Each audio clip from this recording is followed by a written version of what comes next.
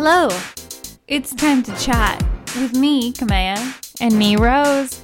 On this show, we have courageous conversations that illuminate shared experiences related to food and gender. We are here to help folks digest their relationship to food. In today's episode, we're going to talk all about comfort foods. Is all eating emotional eating? My own inequality. Hello, everyone. We're back for episode 2. So excited. We are jumping right into, let's start it off with quarantine. You were essential workers, so you were still working. But I would say majority of our friends, family, our community was fully shut down. So for me, that went into being in my apartment with my partner.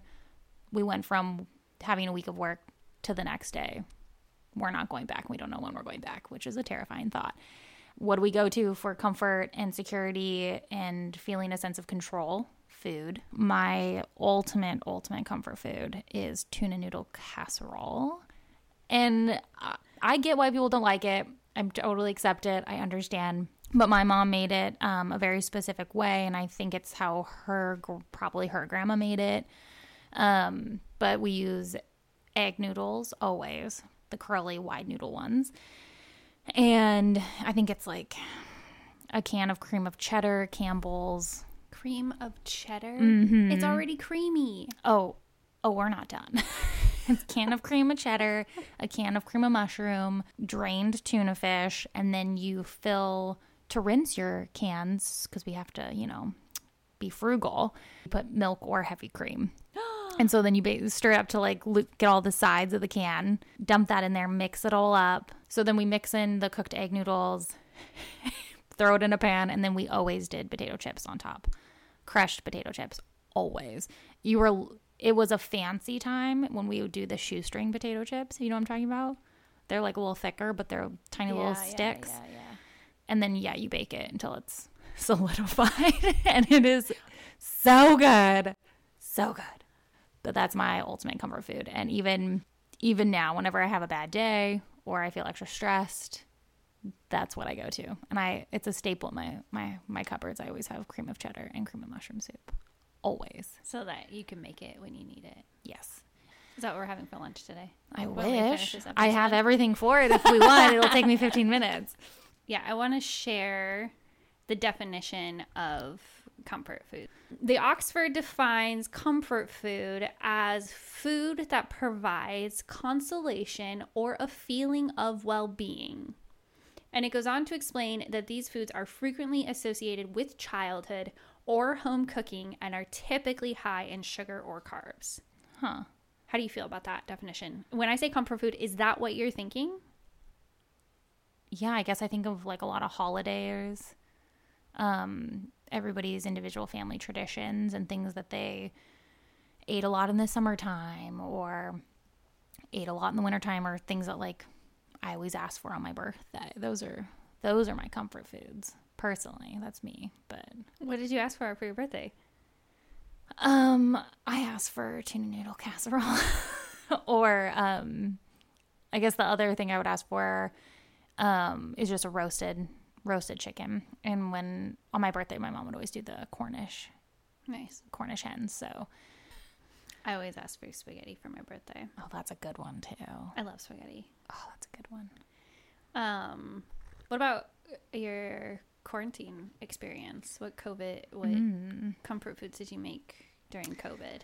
Other than roasted chicken and tuna noodles, I would say, I made a lot of, I went down this trail in my mind where, because during the quarantine period, the shutdown period. So you're thinking early, March, April. Yeah, early quarantine for us.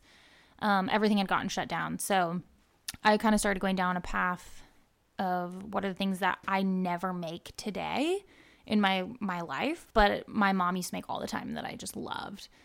And that was really cool because it got me and my mom talking and going down memory lane together, which was really fun. But then also, one of the things is she would make something called cowboy hash. And it was Is this something you made during lockdown? Yes. I was very excited about it, and it needed a little bit of work, but it was pretty good in terms of comparing it to my mom. But it's just like a bean dish with egg noodles and like canned crushed tomatoes and very little seasoning. Beans and noodles. Beans and noodles together. Yep, you heard me right. And like I don't even think it was a sauce. I think she just used crushed canned tomatoes and would put her own spice blend, like Italian or something. But it was baked in a baking dish and not a ton of liquid, so the egg noodles would only absorb about half of the liquid and they'd stay really crunchy.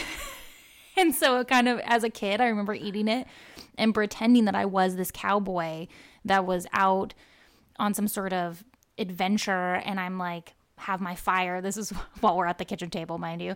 And I have my horse and all my stuff, and I'm just eating this hash over the fire, and it wasn't necessarily cooked perfectly because of the conditions, that a cowboy faces. And that's what we would have, and I loved it. I loved the crunchy noodles. But that was did you serve this to anyone, or did you have a solo night that you made? I served this to my partner, and he did not appreciate the meal at all. You didn't give him like one of those stick ponies, and you were like, "Here, is it better now?" Well, that's what I tried to tell him. I was like, just imagine like you're a cowboy in like Arizona, and it's like in the middle of the night, and you're out in the desert, and he's like, "Fuck this, I'm stuck at home." Yeah. He was like, "That's not where we're at all." When we sat down, we started eating. I was telling him my childhood memories with it, and I made a point to let him know that the noodles were supposed to be crispy in certain parts of it. I didn't met this up. Yeah, like just that is like intentional. And he was like, okay, because I thought you just did a really bad job. I was like, no, I did that on purpose. It's one of those meals I feel like in the comfort food list of mine that I would never make for people outside of my mom and my dad, and maybe never again to my partner. But it's not one that I would bring to the table in any other context. Your Instagram, your professional, like, hey, I'm the chef and I also bake. No, but tuna noodles I would. But cowboy hash is a little rough. Also, there was bell peppers too and onions. But yeah. I think for me, I kind of went through different phases with quarantine and our lockdown. And so in the beginning, it was a lot of nostalgia and this romanticized vision of cooking everything from scratch all the time, which I love. All of a sudden we had anywhere. the time to do it. Exactly. Yeah. And when I transitioned from being an essential worker to working from home, that was a huge like, oh my God, I'm gonna have all this time. I'm gonna make lasagna. I'm gonna make chicken pot pie. I'm gonna make enchiladas. Like, I mean, one of my favorite quarantine memories is Zooming with a friend, and we made lasagna at the same time. And I coached them through, like, don't worry about, like, you definitely need more sauce. Let's think about this in thirds. That's cool. This is how, like, this is everything I think about when I make lasagna, because they were scared to do it on their own. So, I mean, happy. That is something I love to do if somebody is afraid of cooking a dish. Kamea is a very good teacher. If people on here don't know that yet. She's a very good teacher. You're making me blush. But it was really fun. Yeah. Super, super fun. I think one place that sticks out in my mind when I think about quarantine and comfort foods and coping with the pandemic, I think about the negotiation about the Thanksgiving menu. Because me and my partner had very specific ideas of what needed to be on the menu for our solo Thanksgiving. Was that your experience too? Yeah. This was the very first Thanksgiving, and I think for yours too, you can tell me if I'm wrong, but that we didn't spend it with our families at all. It was the first large holiday that I got to spend just with my boyfriend, which was really special in a lot of ways, and I actually am really grateful that we got to have that.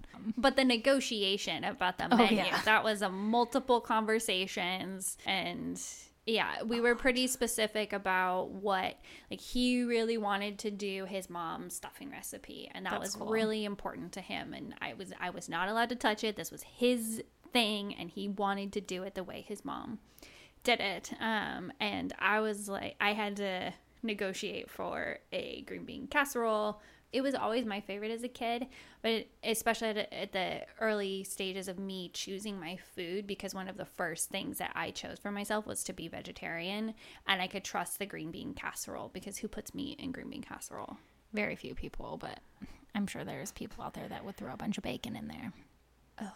Okay. I mean, it makes sense, but anyways, that's a whole other thing. Well, But I trusted the green bean casserole. do you do the onion frizzles on top? Well, so I made it all from scratch, and I used beans that I had blanched and frozen from the farmer's market. So that was a nice another connection to it, and also canned green beans are kind of gross. And I made a bechamel sauce, and I had never made that before, and I did some roasted mushrooms. So I did shiitake mushrooms and the Yum. bechamel and the frozen green beans, but the French fried onions were non-negotiable. You have to do it. I got them from the can. Is that how your mom made it when you were a kid? I think in the early times, it was more here's a can of green beans, here's a can of cream and mushroom Totally. soup. That's where Well, and that's probably how she learned too, because I know she comes from that, like her parents' generation would have been the highly processed things, just like my parents was too. totally. That's why my mom, we never had green bean casserole at Thanksgiving ever, because she was like, I don't want any of this canned shit on my table, which is funny because there was a lot already. But you know, what can you do? What is it about green bean casserole that brings nostalgia to you or comfort? I feel like green bean casserole didn't really show up in the home so much as in that space when there were a lot of people. Like the few times that we had big Thanksgivings with other family, where it's like, I don't know these people, and they're all like, oh, you're not going to eat the turkey, this kid's a weirdo. So it was my safe food. So it does bring up those feelings of safety. Yeah. And I trusted my mom when she was like, there's no meat in this, hun. And Right. yeah, so it was delicious, and it's really salty. It's so salty. It's so good, though. What other comfort foods did you gravitate towards in quarantine? So I would say there is a pretty distinct line. Well, not necessarily a distinct line, but in the beginning it was more of that nostalgia of, I'm going to cook everything from scratch, blah, blah, blah. But the longer it went on, and when I was working virtually, The longer it went on. but for real, my energy level was depleted. Working in a virtual environment was totally different. It zapped my energy in like nothing I had ever experienced. And so, and also I feel like the tension in the world just ratcheted. Oh, yeah. So I definitely was reaching more for frozen foods, and I actually had my first pizza roll. And I regret that because now that's That's all you want. Well, and I bought the Costco box. Oh, my God. Because I was at Costco. Because why not? And my partner was like, bring home a pizza. And I was like, I'm not doing that here. This is close enough. That's funny. And it took a long time to get through it. But then it would be like, I would have nights where I'm just like, let's just watch a movie and eat these pizza rolls. And so I definitely created a new comfort food for myself where it was like, I'm safe, I'm home, I'm watching this movie with my partner. I don't have to think about everything else that's going on, and I don't have to be anything to anyone. And I think working through the pandemic, the longer that has gone on, the more I have been reaching for, especially in winter, for more frozen processed foods, because one, it made me feel safe and comfortable. It definitely activated that reward system in my brain of, here, you're comfortable, you're okay. Yeah. And it required Very little of you. very little extra effort of me. When you first dove down this rabbit hole of comfort food, from what you read for this episode, how has your mind changed, if at all, regarding comfort food? Like, do you view your comfort foods a little bit differently or more critically? Where has it changed at all? I think the biggest thing that I've learned is the amount of emotional attachment there is in comfort food. So like even reflecting on my quarantine COVID experience, and I keep saying like it's past tense, but I know, right?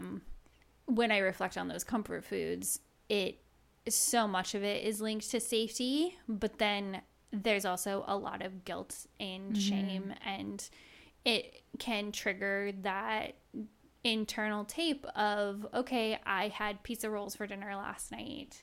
so I need to run X amount of miles today, Right. and I need to make sure I eat a salad at this point, and I need to. All that anxiety I had a starts really kicking hard in. day, or I had a really good day, so I deserve Yeah. this thing. Which is so weird that we view food as a symbol, like a token of reward, when you have to eat. Like, we all have to eat, and we all have to do that to survive. But I feel like we do that especially with comfort foods, because traditionally they aren't the best foods for us on a nutritional level. But also, I think it's probably laced in there that the fact that it brings us so much joy, there's like that self-sabotage of like, well, you don't deserve the joy that even the food will bring you, with that comfort and that emotional attachment to satisfy the emotional need that you have, as well as your hunger, which is, it just always boggles my mind that we do that, because I do that as well. I have my own anxieties around what I ate the day before, or what I just ate out on my plate. Tell me more.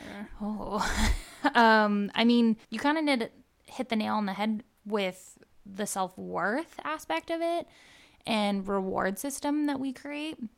And when you mentioned like the tape that runs through your head, we all have a similar voice, I would say, but obviously we all have, it stems from different things, and we all have different behaviors still at the end of the day. But my biggest fear during the early quarantine, we got shut down.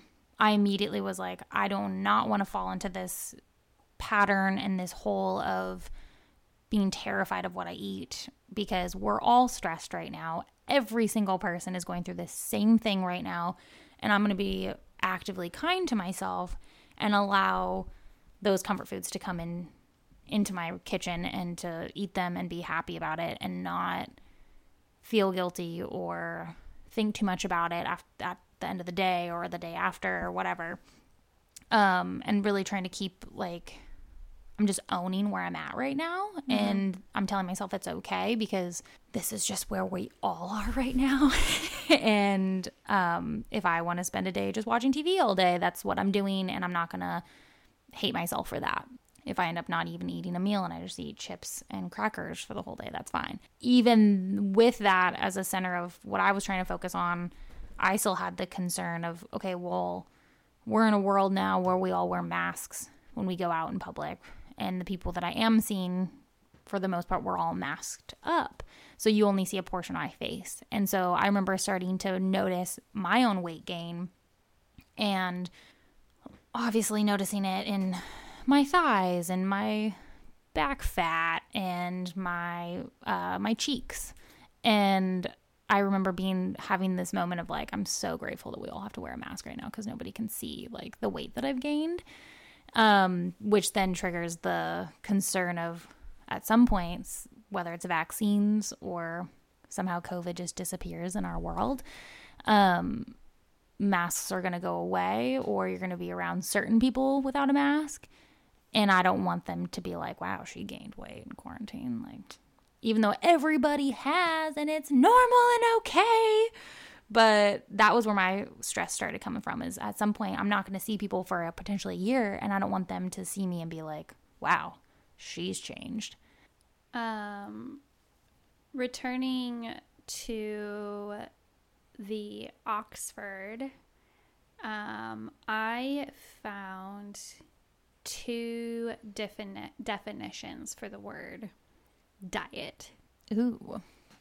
Because I got curious about this, because I it started with, I'm curious about comfort foods, and then it just like kind of spiraled. This is how comfort food shows up for me. And comfort foods are bad. You're bad for wanting them or having them. Right, but when I thought about why did I want to make those comfort foods, it was because they made me feel good. There was an emotional response of, they made me feel comfortable. They evoked a sense of attachment. They brought up happy memories, and those were all very important, are very important. They're things that I want for everyone.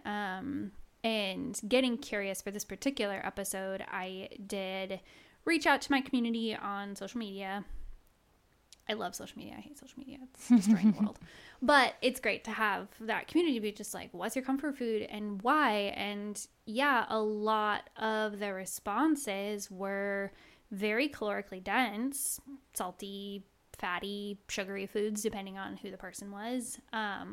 But the thing that really stood out to me was how frequently I saw the word connection to a caretaker, whether it was mom or grandma. I didn't see actually any responses connected to any male figures. It was all either grandma or mom. Statistically, that makes sense. Yeah. But I do want to be inclusive in just like who you received care from, because that can look different for everyone. And I think we're getting better about understanding and being open as a world, at least I hope so, to different forms of caretaking. But it was all related to caretaking, feelings of safety, feelings of home, feelings of love, and feelings of attachment. And there are all these beautiful, amazing aspects of the human experience. And I really want those for everyone. But then as soon as I start looking into comfort foods, I very quickly fell into the information trap of, oh, comfort foods, are you an emotional eater? Is there something wrong with you? Not, is this something that you do, or like, oh, this is how you could even just add, like using comfort foods in moderation in order to help regulate our emotions. No, it makes more sense if you take an anxiety medication or whatever. But So it crazy. quickly led me to this idea of emotional eating and how bad it is to be an emotional eater. Are you an emotional eater? And then it's just like really easy, even with all of my awareness and understanding and being able to recognize thought patterns of like, ooh, I don't know if this one is serving me anymore. And that takes practice to do. It does create those additional thoughts of like, is there something wrong with me? Am I wrong in having this curiosity on how we could actually work this into our meal plans and be reasonable about it, whether we're making something from scratch or I know that I'm going to have a really hard conversation with my boss on X day, so I'm going to plan to have chicken noodle soup at home, and I'm going to look forward to, I mean, chicken noodle soup, like throw some dumplings in there. So good. Add on to it. But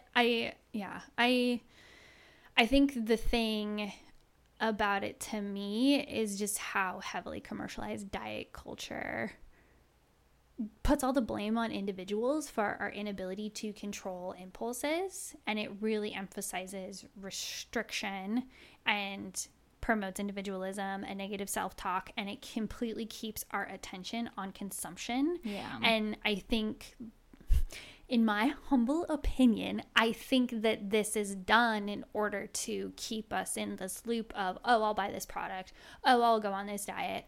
Oh, I'll pay for this service. But we all intuitively know that what it is that we want is connection to our food and to each other. And the commercialization of emotional eating just keeps us away from getting to the feelings that we want to create more of. Well, and it's losing connection with your family. I mean, if your community, where you're from, your heritage maybe too. I stumbled across, this has been a couple times I've stumbled across this concept of, which I love as a feminist, that diet culture regarding women was created to control us, and that control us financially because we throw so much money not only at like our looks with waxing, tanning, all of the things, but we also buy all the food for but we our also homes. buy all the food for our homes. And then if it's shoved down our throat that like we need to not be eating carbs, we need to be eating this, or we need to be keto, we need to be, I think there's something to diet culture as a way of chaining women and distracting us from the greater things we need to be doing. It takes away our power. Yeah, I would agree with that, and I would open that up to anyone that's not a cis white male. Yeah.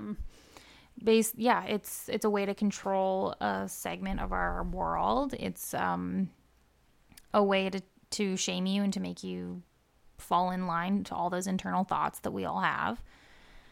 When I bring it back to, or I bring that concept back to comfort foods, so it's like, okay, here's our comfort foods that makes us feel good and positive in all of these ways. Oh, but if you do that, you're an emotional eater and you are bad and you need this help or that help. And I do think that there are people who could benefit from getting professional support in either changing up or adding tools in their tool belt for other ways to cope with emotion. Well, I was going to say, and that's just not even the eating aspect. That's a whole other thing. It's just we shouldn't be, we need to be facing those emotions and dealing with them and not smothering them with alcohol, food, sex, social hangouts. Like, we ignore our emotions in many different facets. Totally. We definitely. Or maybe that's just me. There's something wrong with you. I'm an emotional leader, damn it. I think the part that makes me the most angry is just the absolutism in it. Like, you are good or you are bad, and there isn't a lot of information or accessible information that helps us understand the nuance that's present in our relationship to food, in our relationship between here's my emotions and here's what I'm eating. And I've kind of come to this conclusion that both are always at the table. But then if you like get there and then you start to be like, okay, if I want to work on attachments to food, the first thing that comes up in Google, if you aren't looking at academic papers, do you know what it is? It's goop. It's fucking goop. It's fucking goop. Miss Paltrow.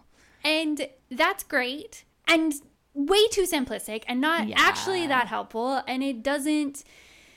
It's not really like taking a good bite out of it. It's just like, we're going to dance around it and talk about it as rich Or white maybe women. you should just take this to your therapist, is basically what the article said. Yeah. And I'm like, well, I mean, maybe. Not everybody can afford a therapist. Do you think... Maybe I'll eat my feelings. I'll buy another Costco pack of pizza rolls. Do you think that... I mean, you did more research on this than I did coming to this episode, but do you feel like through your research about emotional eating, if you're an emotional eater, that's bad, and that what you're doing is bad? How much of that is what you're consuming by reading people stating that in diet websites, or is that already ingrained in you as a woman in our society who loves food and loves to eat, and you're also a beautifully emotional person, and I appreciate I'm that a about Cancer. You're a Cancer. So, because sometimes I play with that idea of how much of this is what I'm putting on myself, or how much of this is actually society introducing this to me, or maybe it's completely equally both. I would like to say it's equally both. Well, I think it's hard to take the eggs out of the cake once you've baked it, right? Yeah. And I mean, I am a highly emotional being, but we all have emotions that are present. And I think our emotions are present each time we come to the table. And along with that is our self-protection mechanisms that we have to reevaluate and say, does this still make sense? And we're also, like, as we live and grow and become an aging, I mean, we're here for millennials, right? As we become an aging generation, we are facing the aging process, and I can't eat the way I used to, and I can't, and I become more aware. Why of, can't like, you? Well, because there's something wrong with me. Because there's something wrong. Yeah, I was gonna say, when you are really emotional, whatever that could be, and you turn to food, does that make you feel ashamed? It does. It absolutely does. And so I think that... Is that just society standard, or does that have something else that's like deeper? I mean, I think everything does come back to the patriarchy and society. Well, I don't think you're born with food shame. No. There was no point that... I mean, okay. So you start with, I'm a baby. I'm really excited about being nourished from my mother. I was lucky to be breastfed.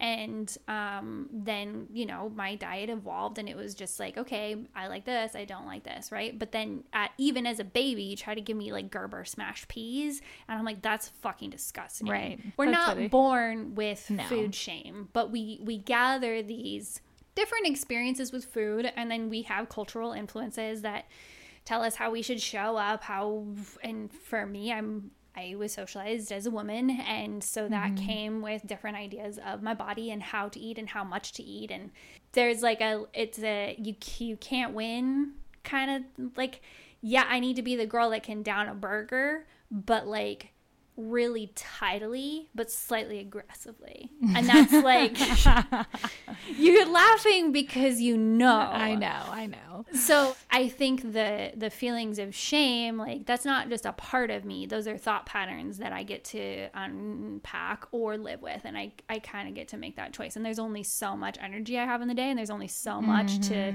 I'm using air quotes for those who can't see me, like fix about myself. Like there's nothing wrong with me. No. And I can believe that and have food shame at the same time. But I need different comfort at different times, right? Sometimes I just need to feel really full, like going back to the baby, right? I'm so full, I'm ready for a nap. Yes. And I'm like, peace. Yes. Fuck the world. Yes. I'm out. And that's what I need in that moment. If I did that every day, I would not be able to pay my bills or like experience the wonderful things about life. But occasionally I do need to just get full and fall asleep. But there is also comfort in a really nourishing bowl of pho where somebody took the time to make a really beautiful, nourishing, delicious broth, and it's full of veggies. There is comfort in that. Or even like scratch made chicken soup or veggie soup is the same thing. There was time and attention and love put into the broth and in the ingredients, and it comes to you as this form of nourishment, and you still have a sense of safety and well-being. And so I think comfort shows up in different forms, at least for me. Yeah, we say this all the time. It's very complicated. I'm gonna ask you to share about your tuna noodle casserole. What do you want to know? Offline, you were telling me about making it as a comfort food for quarantine and the process and Many a times. feelings. I want to know about the feelings. The feelings. Oh God. Yeah, it's nothing but cream and cheese and carbohydrates, which has its own guilt in itself. Because also, too, at least when I grew up, that was the main dish. There was no vegetables on the side. We didn't have time for that. This is tuna noodle time. We do not have time for a salad or anything else. Or room, because this is what I'm here for. I'm here to just gorge. But and I still do that today. It's hard not to. But that's also part of the nostalgia too, of just being like making a huge quantity and just knowing that you could eat until you want to take a nap. But part of quarantine is I got to experiment, and I made it as much from scratch as possible. I didn't make my own noodles because I just knew it wouldn't taste the same. It's not a dish where you'd want to have, I think, homemade pasta, but yeah, no, I made all the sauces from scratch, the cream of mushroom, cream of cheddar, and I think I even splurged for the fancy can of tuna fish, the more expensive. I don't even know what that is. Maybe I got it at the co-op. So anything at the co-op is going to be remotely fancy. But, and it was freaking delicious. I wouldn't say it's better, because that was a big thing I wanted to walk away, is like, it's not better than using cans. It's just different. Regarding shame, I think it's always there, because even with that dish, there's nothing in there that's remotely nutritious at all. Or that's making my body happy, other than the emotional happiness, but like in a nutrition way. Well, and we both live alone with our partners, which is a blessing. But I learned how to cook food like that for a family. So several kids. And the process of making it, the portion is like, I made a pan of this, and you can eat a bowl, and now you're just like continuing to eat it because you don't want to throw it away. Oh no, that's gold. You don't throw tuna noodles away. What are you talking about? Did your feelings about that classic tuna noodle casserole, did it feel different to go through the process? Like, even just like thinking about the memories and the amount of time you spent with that memory as you were making it from scratch. So even if the end result was like, like same but different, did that change anything for you? Would you recommend it? I think, I would recommend it. I think if you can take anything that you care about that was even pizza rolls. I attempted to make homemade pizza rolls in quarantine. You can do that? I didn't do very well, but I only tried once, and I listened to a Pinterest person, and they took me into a dark forest that I don't ever want to go down. I should have known better. But when will I learn? See, I'm like, good God, I knew, even when I read it, I'm like, this doesn't make sense. But going through and making the casserole, I mean, I would say emotionally making it from scratch, I think mostly one of the things that kept coming into my brain is because my mom growing up was a pretty talented cook, and we had like our convenient meals that we would go to, but she also cooked most of her stuff from scratch. And I kept being like, how have we never made this from scratch? Like, why have we always just pulled from the cans? Because that's just not what you do. Because that's just not what you do. And I had told her later, a few days later, that I had made it from scratch, and she had the same thing. Like, how have we never done that? That's such a great idea. But I've learned from going to culinary school and being a really passionate cook that anything you make from scratch is going to be way better. And that's just a fact because of the ingredients you're using. But what I was most surprised on is how similar, like, emotionally it tasted when we like sat down to eat it, because it was a version that my partner was getting seconds and thirds. What happens when you make it the real way? He'll just pick around at it. He doesn't like it at all. It's the difference between homemade mac and cheese and boxed mac and cheese. They're both delicious and have a time and a place, but you can't really compare the two. They're vastly different. So I'd do it again, though. I haven't done it again yet, probably because the shame around it, but I want to do it again. The shame around, like, if I make this, it's going to be around, then and I'm going to eat it. Then I have it. This is the one that always gets me in my brain, is when my brain's like, and I'm trying to be healthy. All the time, like, really trying to eat just more meat and vegetable focused and avoid things that do make my stomach kind of upset on a nutrition basis, and also foods that don't make me feel negative about myself, which I think I should be probably focusing more on the emotional response to those foods instead of those foods. Like, you have to get to know the whole person and get to recognize that we have a whole past, present, and future self that comes to the table every time we eat, and we need to accept them all at the table and say, cool. And we don't do that enough. And instead, we might get a little ranty here. When we, as a culture, we really value objectivity over subjectivity, and really negate people's innate wisdom. And when they say, no, but I think this makes me feel this way, or this is something that feels good to me, we go like, you don't know what you're talking about, because objectively, here's these things that you need to do. You need to do this, this, and this so that you lose these pounds, and these are the measurements that we're applying to you. And we just stay in Which that is so objectivity, unrealistic. and we say, this is the thing, and we value it over the relationships and people's innate wisdom and connection to each other, to place, to people, to food.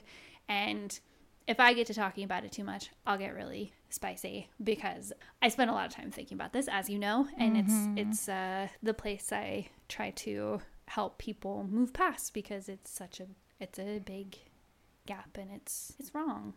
It's wrong, and I think the way we process all of these emotions, we can kind of get lost and lose sight of reality, because I think there's obviously people out there that don't have the tools to help themselves in whatever eating disorders that they're struggling with.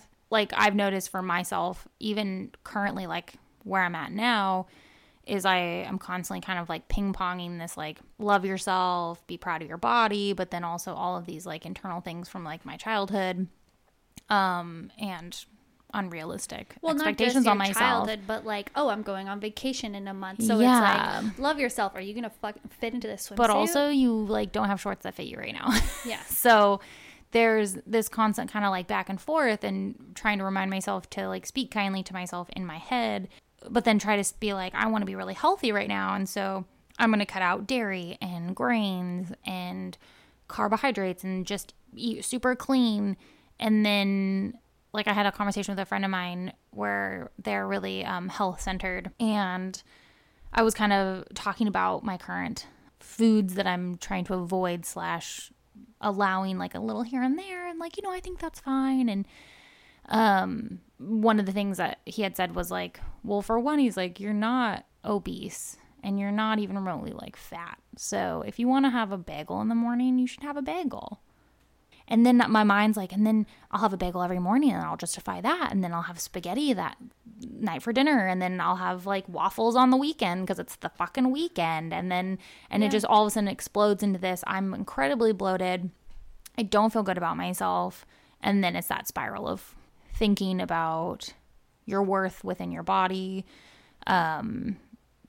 the clothes that you can't fit into now, or like, oh, it's a beautiful day, we've had great weather, but I don't want to wear a dress because I feel really like pudgy right now, even though I'm probably not. But it also doesn't fucking matter. And it also doesn't matter, because if you want to wear the fucking dress, you should wear the fucking dress no matter what you look like.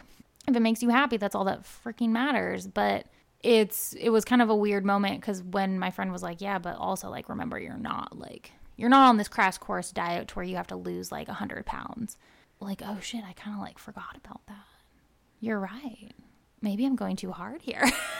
I actually had to cut coffee recently. You weirdo. I'm sorry. I was wondering why you didn't have coffee when you got here. I was like, it hasn't been sitting well with my stomach, and once I'm aware of it, yeah, and it's like, okay, I actually do better with a cup of tea in the morning. And I'm less dependent on the caffeine now because of it. Yeah, I love the like energy, and it's not energy, that like buzzing about, and that carries its own sense of nostalgia, because I've like, coffee's seen me through a lot. Coffee's there for us every single morning when we wake up, and I'm more anxious. Yeah. And I have enough anxiety. Well, and that's the thing. You have identified that in a healthy, I think, whole way. And that's really good. And that's how we need to approach it, and not be like... Well, but I'm also not absolute. Like, I'm not yes, no about it. I can't speak. But you'll... my coffee. But that's one of those cultural things. Like, I'm now out of coffee culture, right? But... I had a cup of coffee yesterday because my neighbor made me a cup of coffee, and it was really delicious and fun, and I was watching the 1-year-old, and you needed energy. It was really nice to have that extra, like, what are you doing? What are you eating? What's in your mouth? Get that out of your mouth. Yeah. You got to be on your shit with those kids. Yeah, he's really moving around. He's so cute. That brings up another comfort food story, though, and just like a relationship with comfort. This same neighbor, when he was in the womb, he was born, he just turned a year. So a year and a month now. So he just turned a year. And his mom, therefore, was giving birth at this time in 2020, when we were like, oh shit, COVID's real, right? Mm-hmm. And I asked my neighbor what her mom would make her, because her mom wasn't able to be here, and I wanted to make food and drop it off for her. And she told me my mom would make me pozole, because she grew up in Mexico, and that was one of her comfort foods. And I spent so much time just diving into, okay, how do you make this? I watched YouTube videos that I didn't understand. I started talking to people at the grocery store, I noticed you bought hominy. What are you going to make? And it was divine timing, though. I didn't like stalk people in the grocery store. Like, I see you're buying hominy. What you going to do with that hominy? What are you doing with that hominy over there? Hominy's a weird food if you've never worked with it. It was for me anyway. It's for me. Not was delicious. But I happened to have someone that went through, because I was an essential worker at the time, went through my check stand, and she bought a bunch of hominy, and I was like, what are you making? And she said pozole, and I was like, oh my God, I need to talk to you. What's the secret? And there was a little bit of a language barrier, but I figured out that she was telling me I needed to make the broth with pig's feet, and I was like, oh, dear God.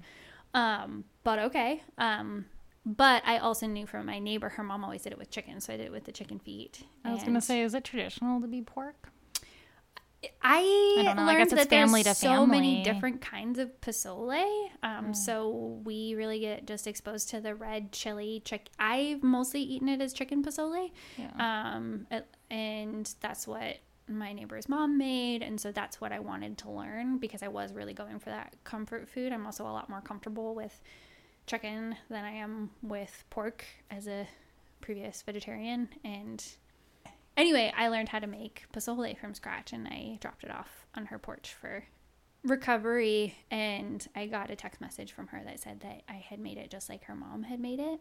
And that was a huge win for me. That's and I had spent awesome. so much time getting to know like the chilies and how to do it, and I learned so many skills. And now for me, that particular soup will be a comfort food because it is based in connection to this neighbor that I was getting to know. I got to know more about her place, her sense of place, these chilies, how to work with them, the flavors. I had never up to that point made a chicken broth with chicken feet, and I definitely felt like a Disney witch with the little. Oh yes, it's quite. I like to pick off the toenails. You are a sick person. I'm a very sick bitch. You are sick. I'm sure the listeners will figure that out as the season goes on. I do have I a very mostly dark go, side. "Bleh." But the broth is really good. The broth is so It's good amazing, from chicken. Yeah. and it just goes into your body and nourishes you in this extremely comforting way, and it's amazing. So That's so cool that you just had that experience, even though it wasn't your initial comfort foods, that it has become a comfort food for you. And that's really sweet. I like that story. Well, have we sufficiently talked about comfort foods? Are you hungry yet? I'm expecting tuna noodle casserole, by the way. I literally have everything for it too. We could do it.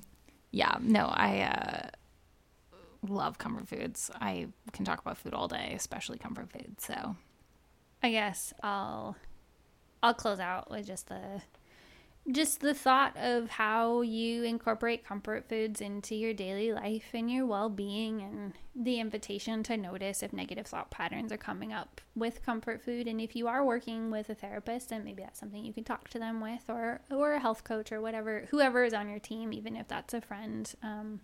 I personally have found a lot of healing in just talking about this and pulling it all out of my body and being like, look at everything that's inside my body, Rose. yep. That sounded really gross. I'll look at it. What do you Let me see. But I'm not just holding it in my head, and Yeah. it's less isolating, because ultimately I think that's the root of it all, is when we can find connection in food and we cook in community. I mean, even if you live alone and you spend most of your time eating alone, so much, all of our food, not so much, all of our food has somehow been created by a collective. And I think that even in an industrial food system, if we can get to that and we can start to unpack what are my connections here, there's so much healing in that. And there's healing in understanding how we pull in the positive and the negative and recognize there's nothing fucking wrong with us. It's the patriarchy. Yeah. Fuck the patriarchy. It's the patriarchy. Are we done? Is that it? Are we done? Cut it out. Thanks for listening. If you enjoyed this conversation, please follow, share, and rate this podcast. It makes a difference, and it helps us reach more folks that want to digest their relationship to food. You can connect with me, Rose, on Instagram at Culinary Herbalism. And me, Kamea, at Tasty Salty Real. If you found value in this conversation, send us a DM. We would love to hear from you. Next up, we're chatting about climate anxiety and plant-based eating. Can food choices really make a difference? My own inequality